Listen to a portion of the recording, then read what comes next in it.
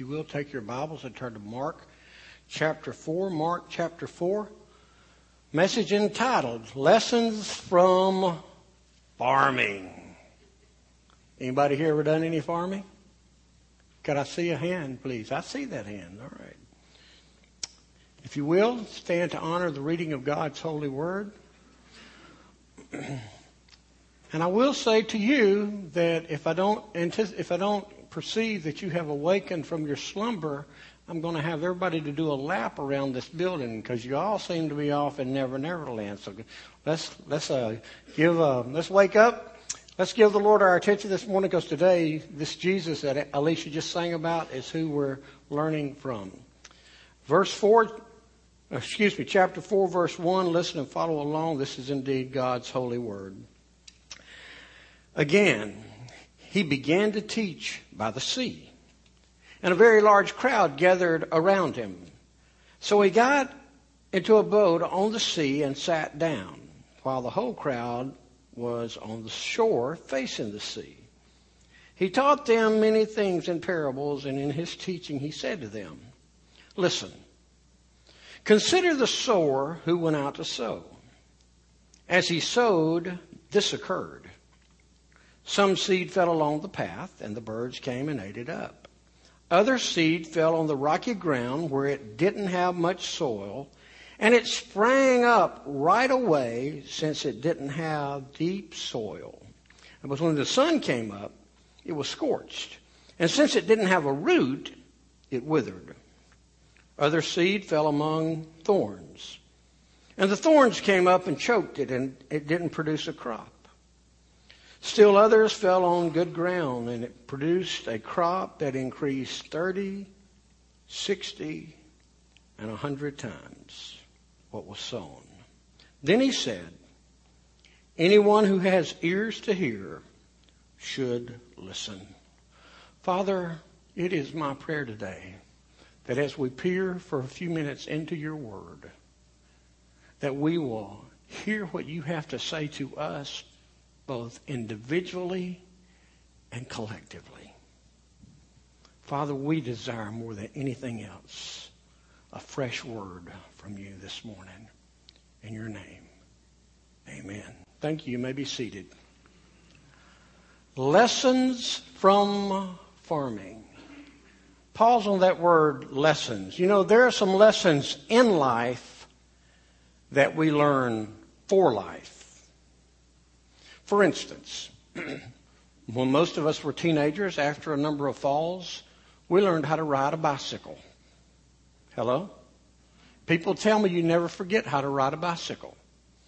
You ride a bicycle. When I was in my 40s, I had always wanted to learn to fly. And so in my 40s, I trained and I learned the lessons equated with aviation, and I learned to fly. You know, most of us, we can still ride a bike today. And honestly, I can probably sit down in a Piper Cub. Haven't logged an hour in over 10 years.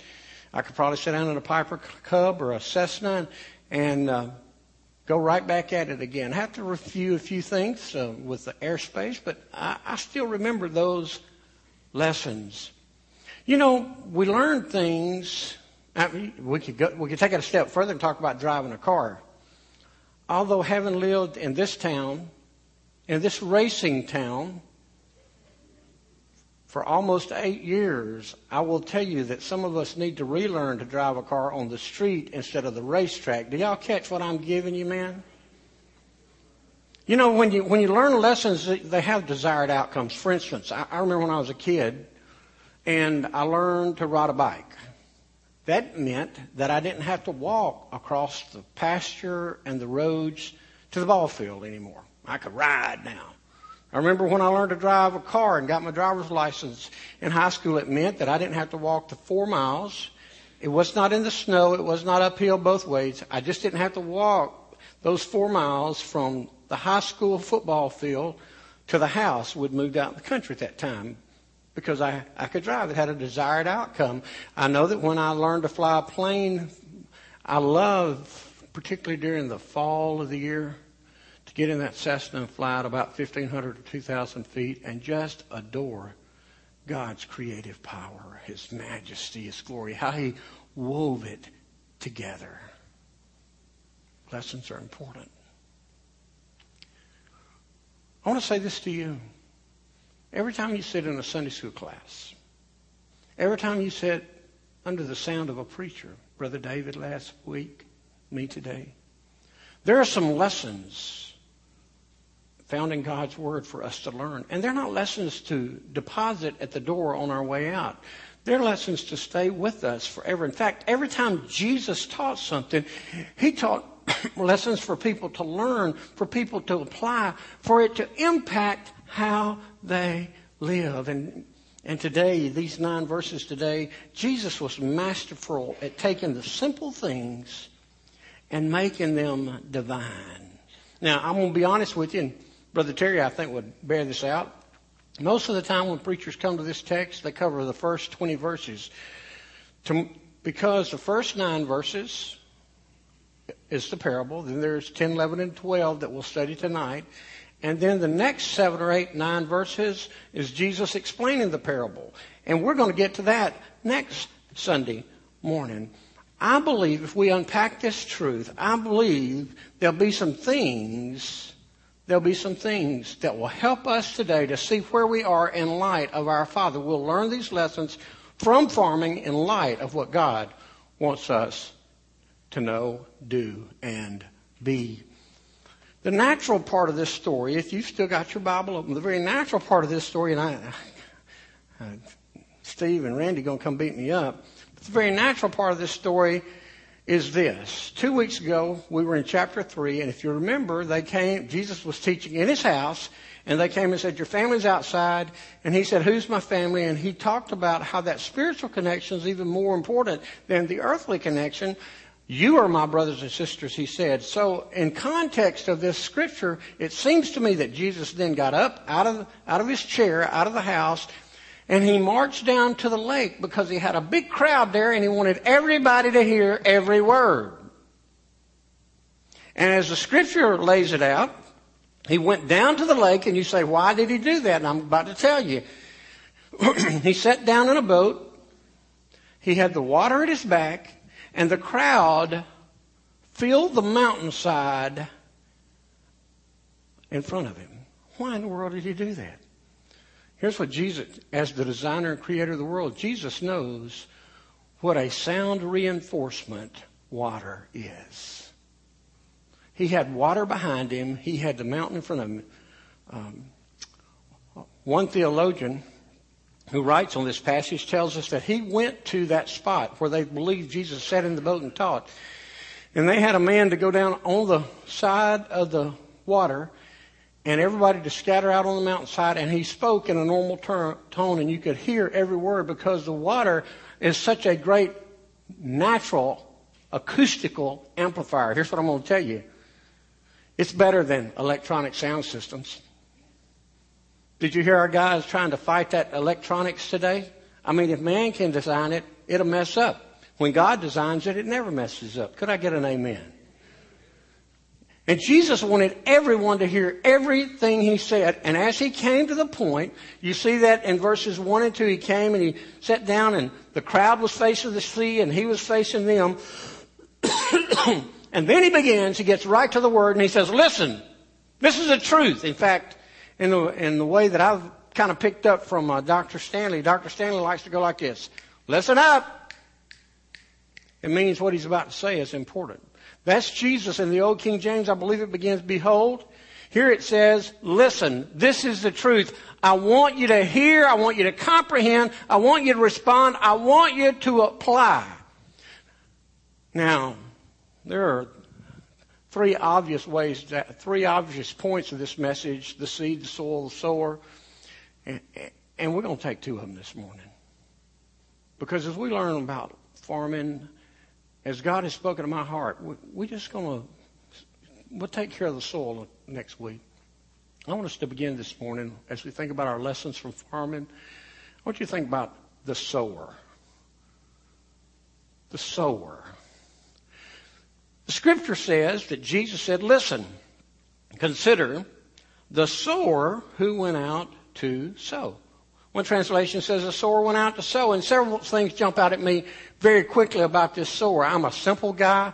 I think in simple ways. First of all, Jesus, when he said the sower went out to sow, everybody in the crowd could paint the picture in mind. They had seen that sower going through the field. Probably some of them had been the sower going through it, and they've seen it time and time again. They didn't have to use their imagination. This was as simple as it gets. They could picture him. They could picture that sower in his mind. And what was he doing? Please don't miss this. He was sowing. You go, Jerry, that's kind of crazy. Well, no. Here's what I'm going to tell you. He was sowing. And you know why he was sowing? Because that's what he was born to do. A few weeks ago, I was watching the LPGA on TV, and there was one of these 21-year-old young ladies who were playing very well, and one of the announcers says, that's what she was born to do. May I say this to you?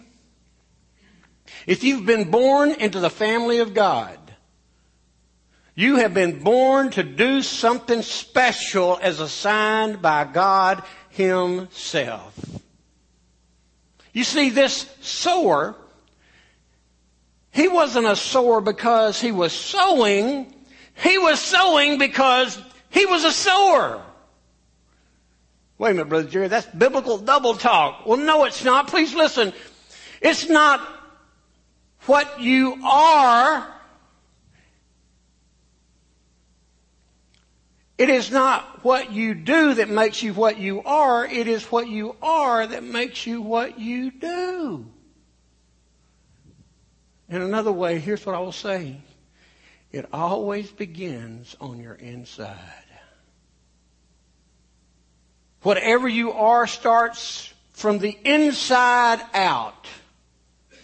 Whatever a seed becomes, it starts from the inside out. The Bible tells us this in so many ways. It says, the Bible teaches us, out of the heart flows the issues of life. Out of the overflow of the heart, the mouth speaks. As a man thinks in his heart, so is he. With the heart, man believes. So here, this is the truth. What you are is from your heart. Now let's push that just a little bit further. Every person in this room, every person in this room is by nature a sower. You're sowing something. You're sowing something with your life. You're sowing either the good news of the gospel of Christ, you're sowing a Christ-like attitude, or you are sowing something from someone else. Because you see, whatever you are inside, you are sowing to this world. Just like the sower has the seed in his hands and he sows that seed, you and I sow whatever's in our heart. We'll get to the seed in a second, okay? But I want to just take you, for the sake of an argument this morning, I want to pretend like everybody in this room has the good seed of Jesus in their heart. I want to pretend like everybody has trusted Christ to save them, has allowed Christ to change them, and they have the good seed in their heart. So now, I ask you, what kind of sower are you?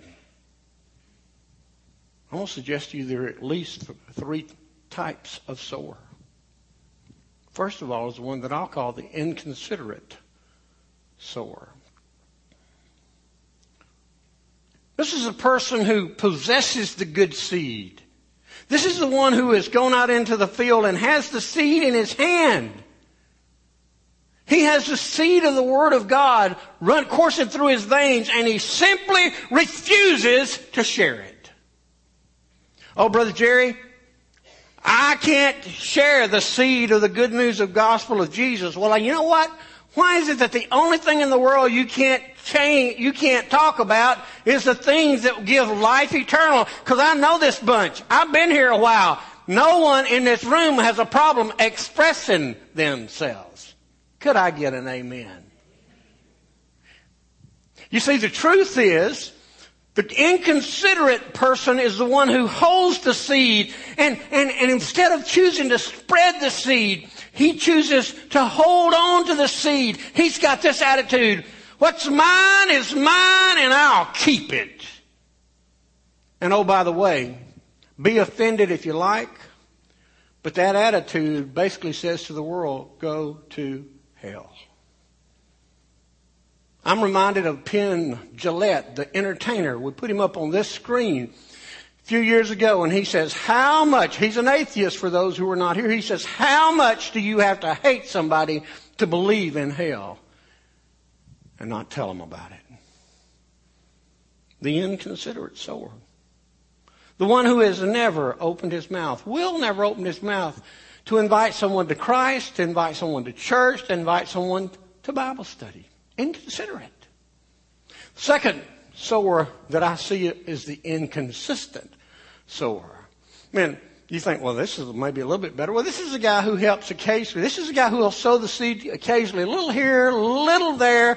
From time to time, he'll get involved as long as it doesn't affect his schedule, if it doesn't affect his money, if it doesn't affect his comfort, if it doesn't affect his convenience. To the church, this is the guy that's like popcorn. He's up one week and down the next week. How you doing? Well, I bless God, it's great. 10 minutes later, how you doing? You know, I think the world's falling down. The inconsistent one is the one that will only spread the seed when it is convenient for him, when he wants to, when he feels like it. And you know what his problem is? Please listen. It's a deep-seated problem. He does not see the harvest. He has no clue about the harvest. He only sees what's important to him. All he sees is, man, if I plant seed, if I give my life to that church, if I attend outreach, if I go knock on my neighbor's door, it takes time away from me. He's all about me. By the way, you guys know I'm not a gardener. I've challenged you, don't put your artificial flowers into my care, because in my care, artificial flowers will die. But here's what I do know. If you go into a garden and you plant seed in an inconsistent manner, you will either have a sparse crop or you'll have a dangerous crop. From the standpoint of sowing the gospel, this inconsistent person is the most dangerous type of sower. Because you see, he will sow enough to satisfy himself, but he'll never sow enough to satisfy the master.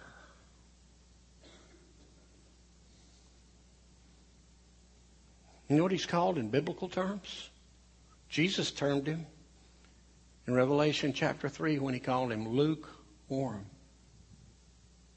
If you were to rate your spiritual temperature today based on how you lived and the amount of time you spent with God and how you walked with God this past week, where would your spiritual temperature be? Would it be cold, warm, hot? The inconsiderate sower, the inconsistent sower, the third type of sower is the indispensable. This is the one that you can't live without. This is the one you can count on. This is the one the church can count on. This is the one the pastor can count on. This is the one the leadership can count on. It's the one that Jesus can count on. Because he's faithful, because he's consistent, because he's selfless, because he's ready. He doesn't sow just because he has the seed and knows he has the good seed in his hand. He sows because of what's in his heart. He sows with a view of the harvest in mind. Do you know why most churches in America today are dying? Because we are trying to reap a harvest in unseeded fields.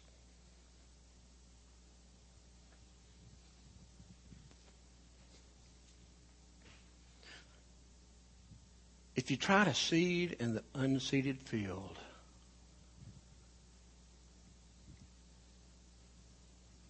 you'll come up empty. Are you sowing today? What are you sowing today? Who is it in your life today that's any closer to Jesus today than he was a week ago? Is there a neighbor that you're sowing a seed into? Is there a friend that you're sowing a seed into? Or is your seed the seed of just coming and seating in a service?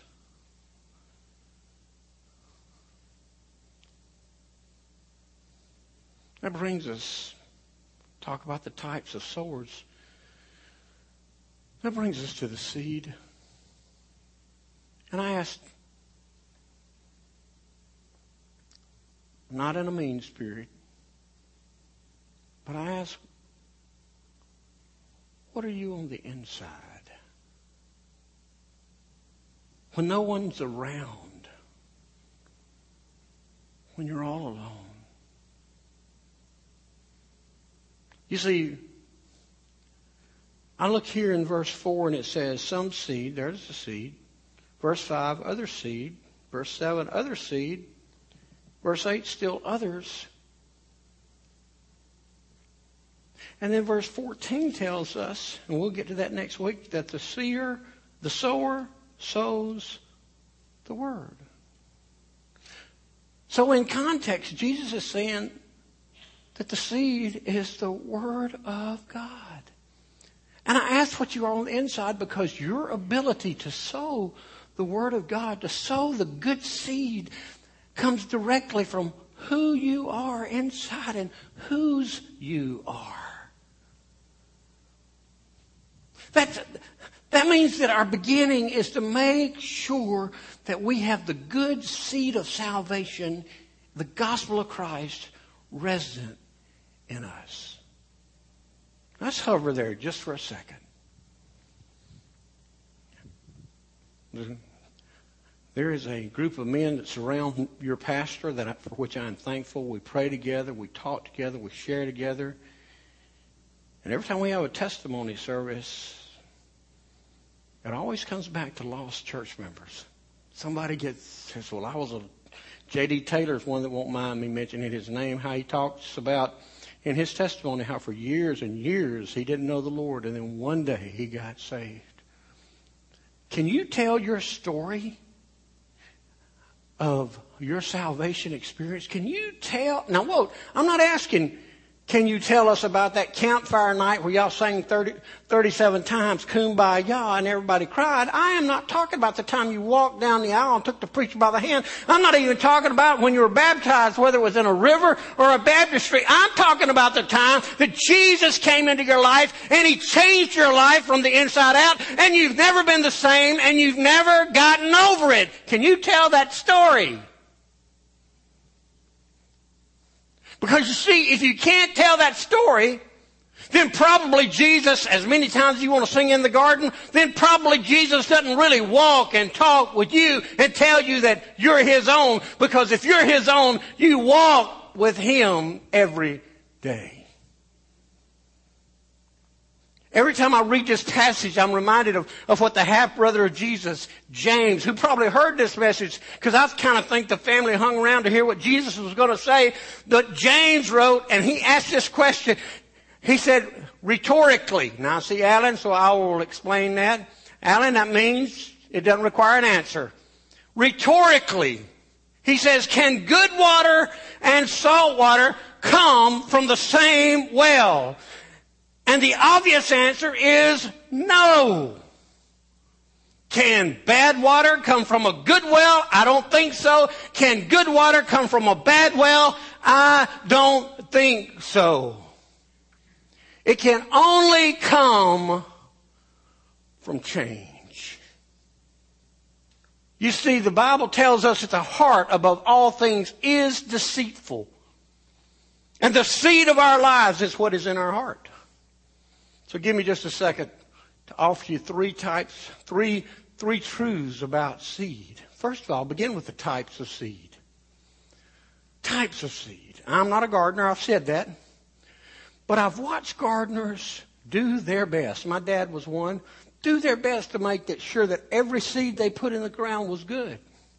And some of you are going to say, well, Brother Jerry, you said that what he's talking about here is the seed of the Word of God. Isn't that always good? Well, it is.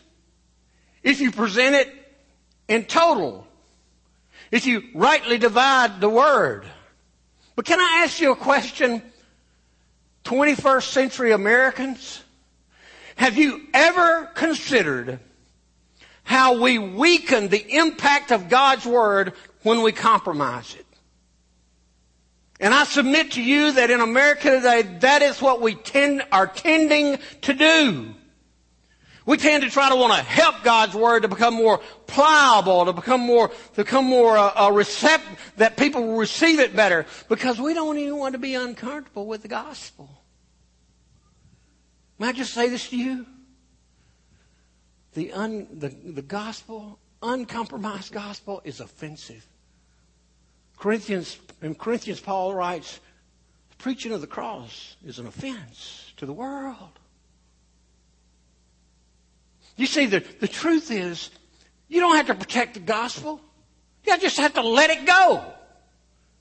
Because just like when you plant that seed into the ground and you don't even know what's going on under the ground, just like given time, that seed in itself has the power to punch through that hard exterior surface.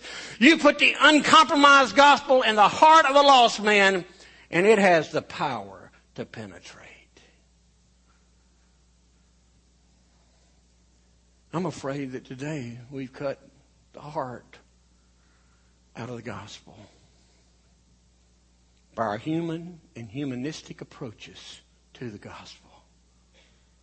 The gospel reveals truth. It's an uncomfortable truth. It reveals truth about sin. It reveals truth about eternity. It reveals truth about life. And we try to make it more acceptable. We try to make it more pliable. When we compromise it, we are guilty of preaching another gospel. And Paul says, if you preach another gospel, let you be accursed. Anathema in the Greek.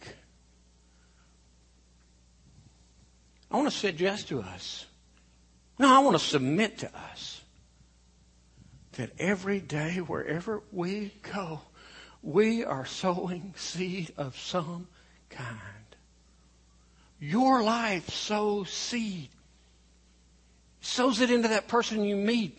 Maybe that waitress that waits on your table, she gets things a little messed up.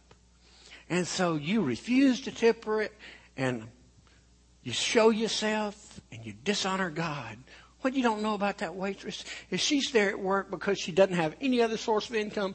And maybe her 18-month-old's in the hospital fighting for life. Maybe it's a waiter that's waiting on you. And you think he's got an attitude. And he thinks you got an attitude. And guess what? What you don't know about him is his wife the night before said, I am leaving. I'm not ever coming back. What kind of seed do you plant in situations like that? Can you speak grace into their life? You speak heartache into their life. The types of seed. I want to give you the truth about seed.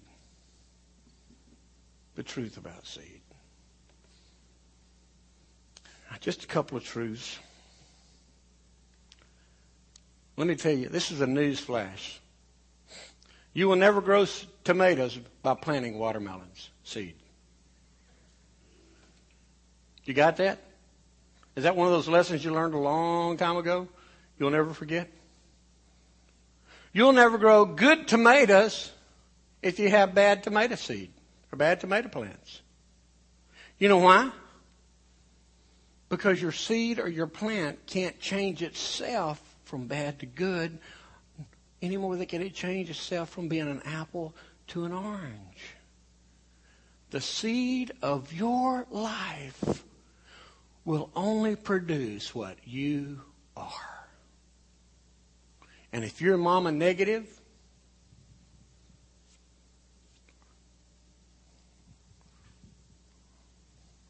or father fractured,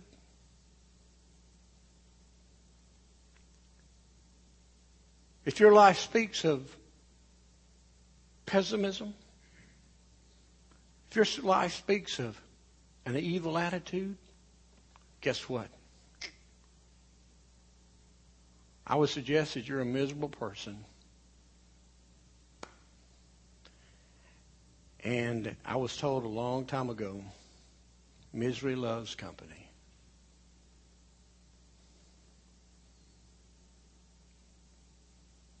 By the way, whatever seed you plant, you don't do anything about the growing. Oh, you can water it, you can fertilize it, you can even break up the ground, but you can't do anything about the growing. The seed that you plant, whatever you plant, that's what comes up. 3 laws of sowing that Jesus taught in Galatians 6, 7, 8, and 9. Paraphrase you for me. You always reap exactly what you sow. You will always reap later than you'll sow. And you'll always reap more than you'll sow.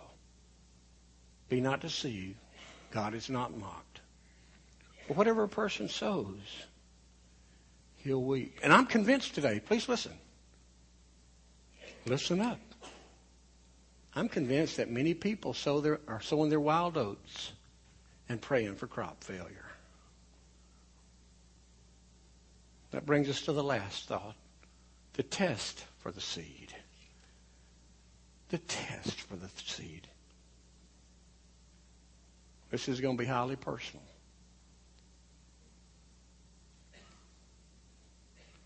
If you look back over your life, and don't look at your husband, your wife, your mom, your dad. If you look back over your life, what does the fruit of your life reveal about you?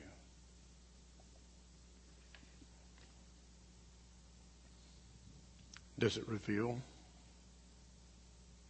that you've been sowing good seed and thus producing good fruit?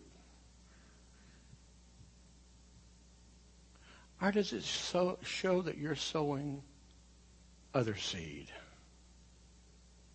Look at your family. Look at your friends. Look at those you have influence with. And just take an objective look at what seed you've sown into their life. And what has been produced in their life.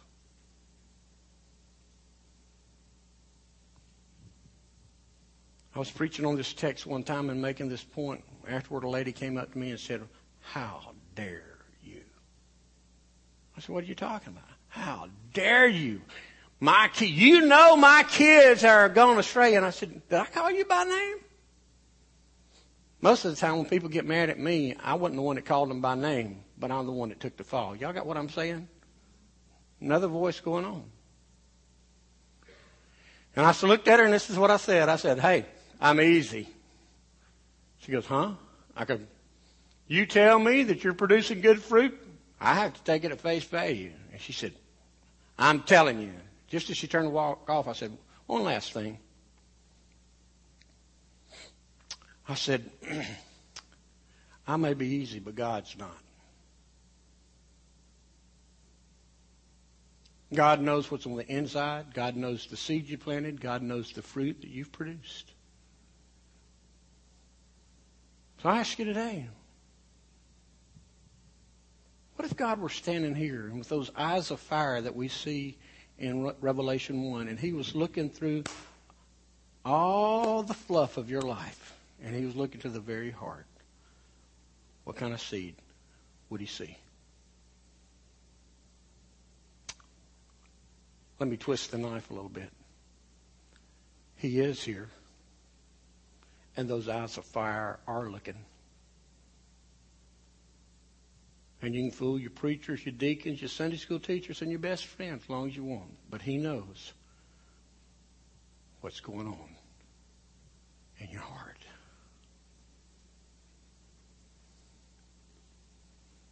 The sower and the seed.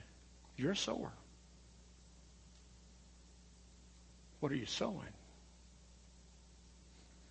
There might be someone here who has never embraced the seed of Jesus because you've never seen yourself like this, the Bible says. God demonstrated his love. Love. God demonstrated his love. L-O-V-E. L. God has set up a law. You may not like it. We know it is the Ten Commandments. Psalm 19 says the law is perfect in reviving the soul. The law was given so we could see how bad we were, not to save us. The Bible says if you've broken one law, you've broken them all. Ever told a lie? Ever coveted? Ever taken the Lord's name in vain? That's just 3. I probably got most of us with 3 right there. We're a lawbreaker. Which leads us to the O, which is the offense. We've offended God's law because we're a lawbreaker. The Bible says, none righteous, no, not one. For all have sinned. V stands for the verdict. The Bible tells us that the whole world is guilty before the Father.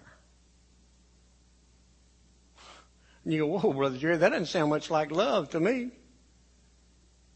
And that brings us to the E. It stands for escape. How shall I escape if I neglect so great a salvation? And the answer to that is, you will not. The wages of sin is death, but the gift of God is eternal life. For God demonstrated his love like this. While we were still sinners, Christ died for us. A couple of times in Scripture it says, what must I do? And the answer is repent of your sin and believe on the Lord Jesus Christ. If you've never allowed Christ to come into your life, today is the day.